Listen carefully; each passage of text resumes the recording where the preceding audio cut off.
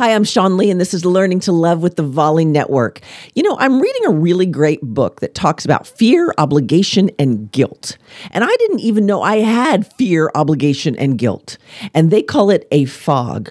Well, the irony is I've often called the things in my life a fog, another freaking opportunity for growth.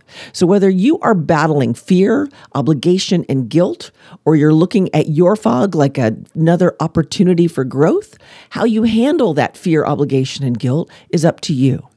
What I encourage you to do today is find ways to let go of your fears. Live the life you mean to live.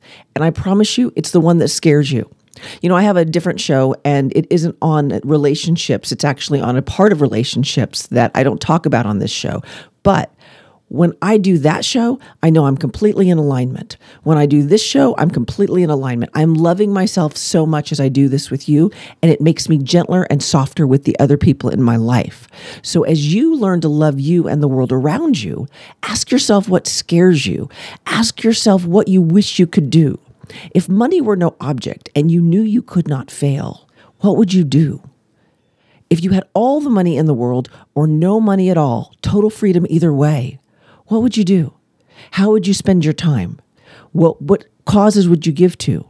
What kind of person would you become?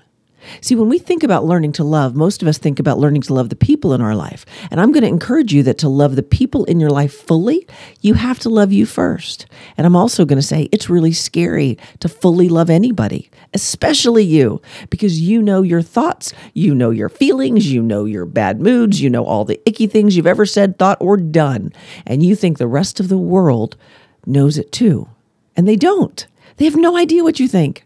You never have to apologize for what you think, only for what you say. But the things you think shape the person you become. So as we learn to love ourselves and the world a whole lot more, I'm going to encourage you to let go of your fear, to wrap your arms around you and say, I love you, because you're worth it. I'm Sean Lee, and this has been Learning to Love, and I'll see you again tomorrow.